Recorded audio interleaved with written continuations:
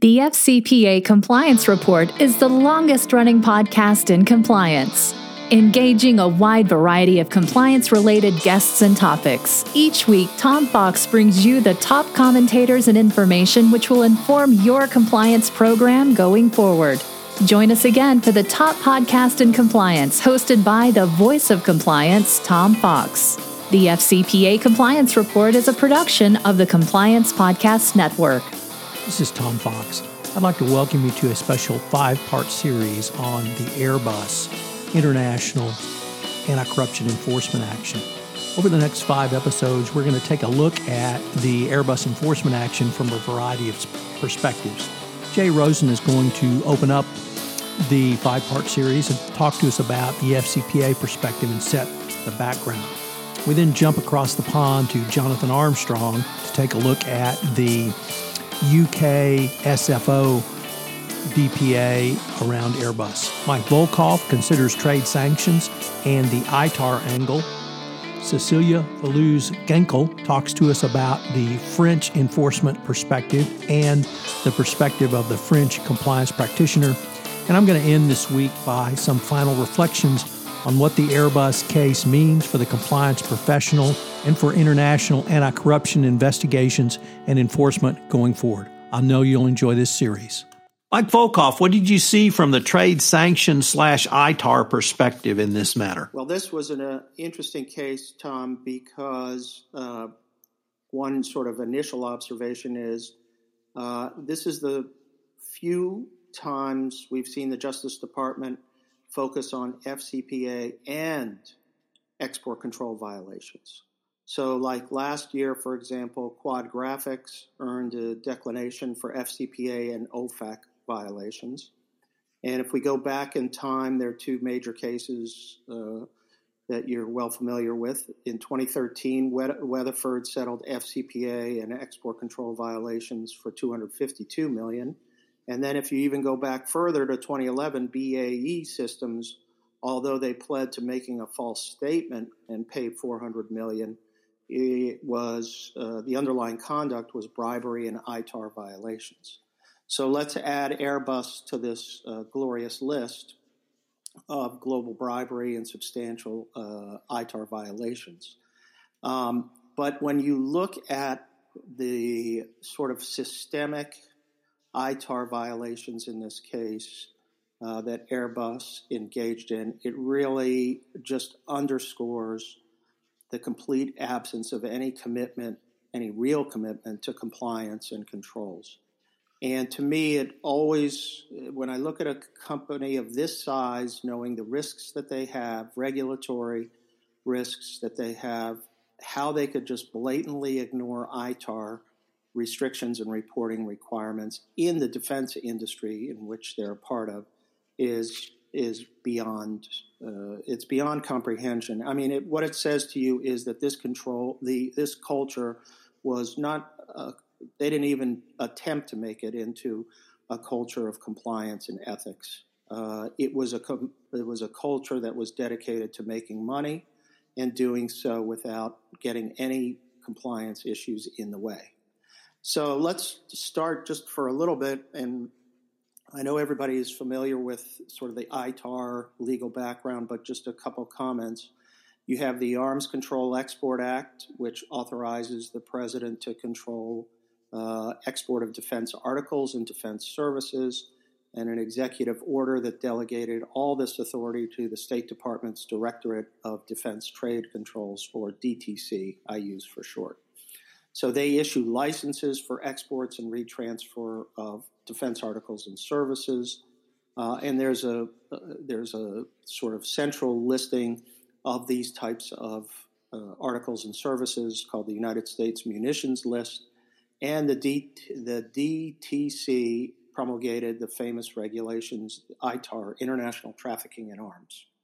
So with that background, Airbus definitely designed, manufactured, and sold products containing defense articles. Now, they weren't manufacturing in the United States, but they were exporting from the United States items or parts or components that were then included in the manufacturing of And the DTC basically issues licenses for exports and transfer of defense articles and services based on a master list called the United States Munitions List, and the DTC promulgated the famous International Trafficking in Arms, or ITAR, regulations. Airbus absolutely designed, manufactured, and sold products containing defense articles and furnished defense services. Now, they didn't manufacture in the United States, but what they did is export components that were used in the manufacturing of airplanes and helicopters. Now, most of their activity relative to ITAR related to Airbus Defence and Space and Helicopters Division.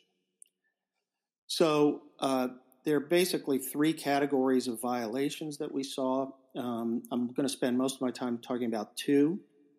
One was paying political contribution. They had to report political contributions, commissions, and fees when they sell ITAR-controlled defense articles. So in their license applications, they would have to disclose those payments. And a failure to report those payments is required under ITAR. It can be a civil or criminal.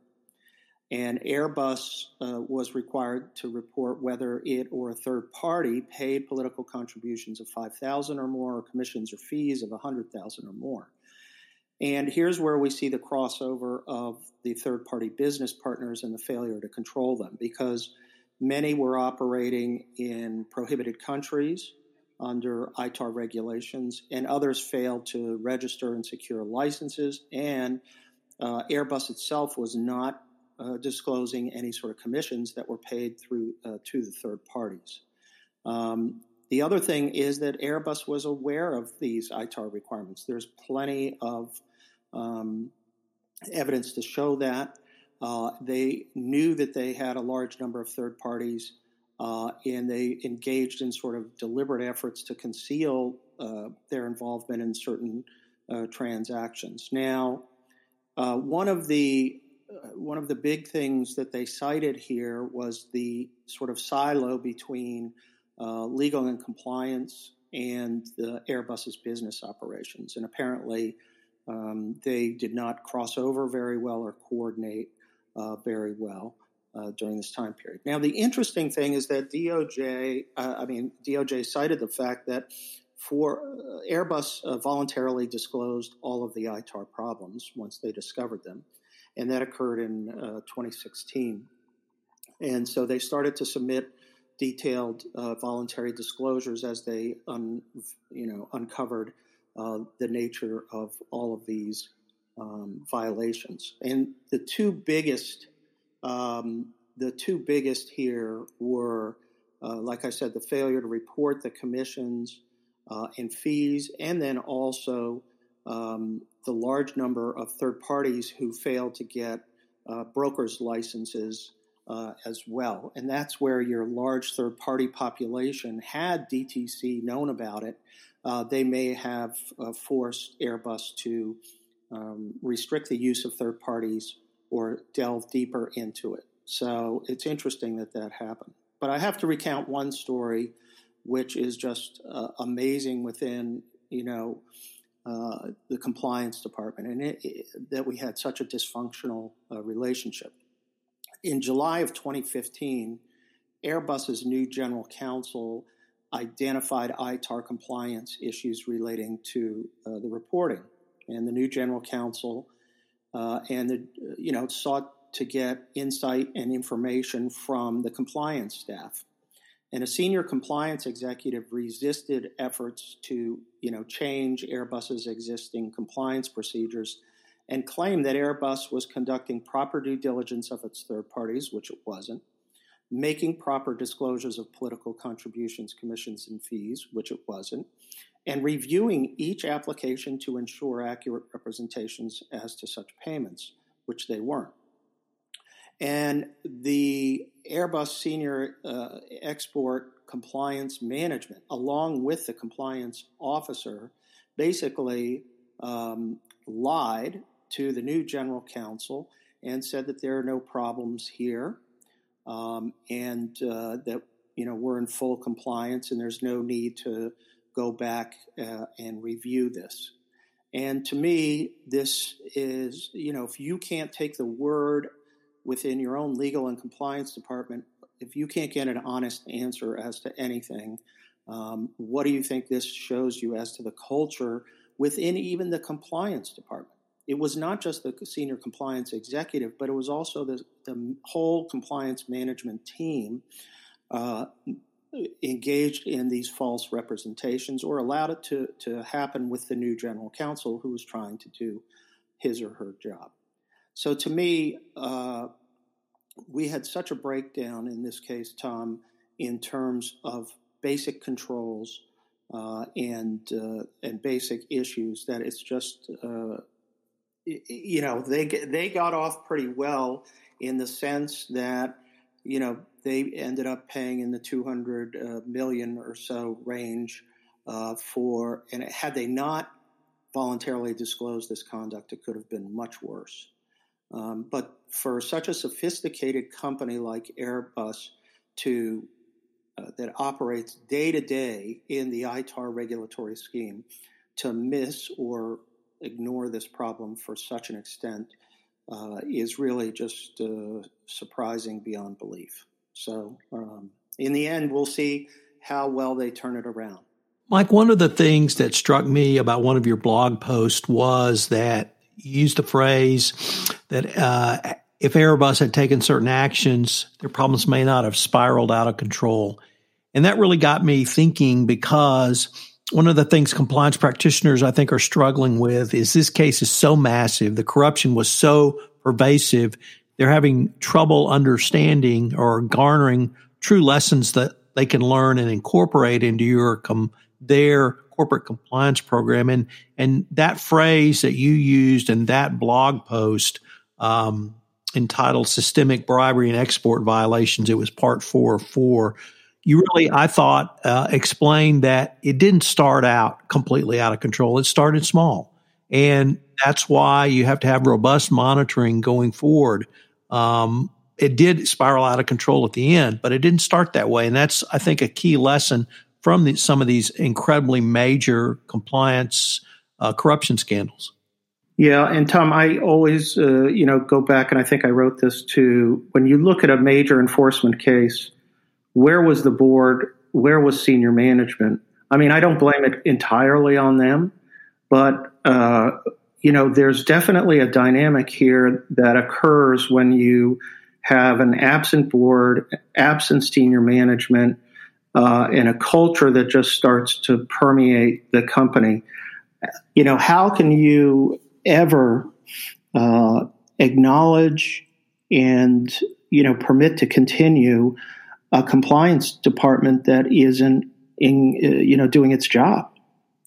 I mean, we always assume that compliance people and legal people are always trying to do the right thing. But what happens when they get co-opted into the culture of, ignorance and promoting the business at all costs? Let's take another step back. And I know you've written and spoken a lot about Boeing, but here we have the two major companies in the aviation industry, critical to the world's economy, right? And and even go back to Embraer, the extent of just corruption and failure to maintain a culture of compliance at these companies is just incredible to me. I mean, this makes the oil and gas industry look like the sweetheart, best person in the room, because this industry is just having more and more trouble. And, Boeing obviously is not about bribery, but it's a culture of just ignorance. Hello, everyone. This is Tom Fox again. I hope you have enjoyed this first episode of our special 5-part series on the Airbus International Anti-Corruption Enforcement Action. I hope you'll join us again tomorrow, where we bounce back across the pond to visit with compliance specialist Cecilia Fallouz-Ginkel about the French compliance practitioner perspective on the French portion of the Airbus International Anti-Corruption Settlement. This special Production of the FCPA Compliance Report is a production of the Compliance Podcast Network, and we're proud to be a member of C-Suite Radio going forward. Please join us again tomorrow for our next episode. This podcast is a part of the C-Suite Radio Network. For more top business podcasts, visit c-suiteradio.com.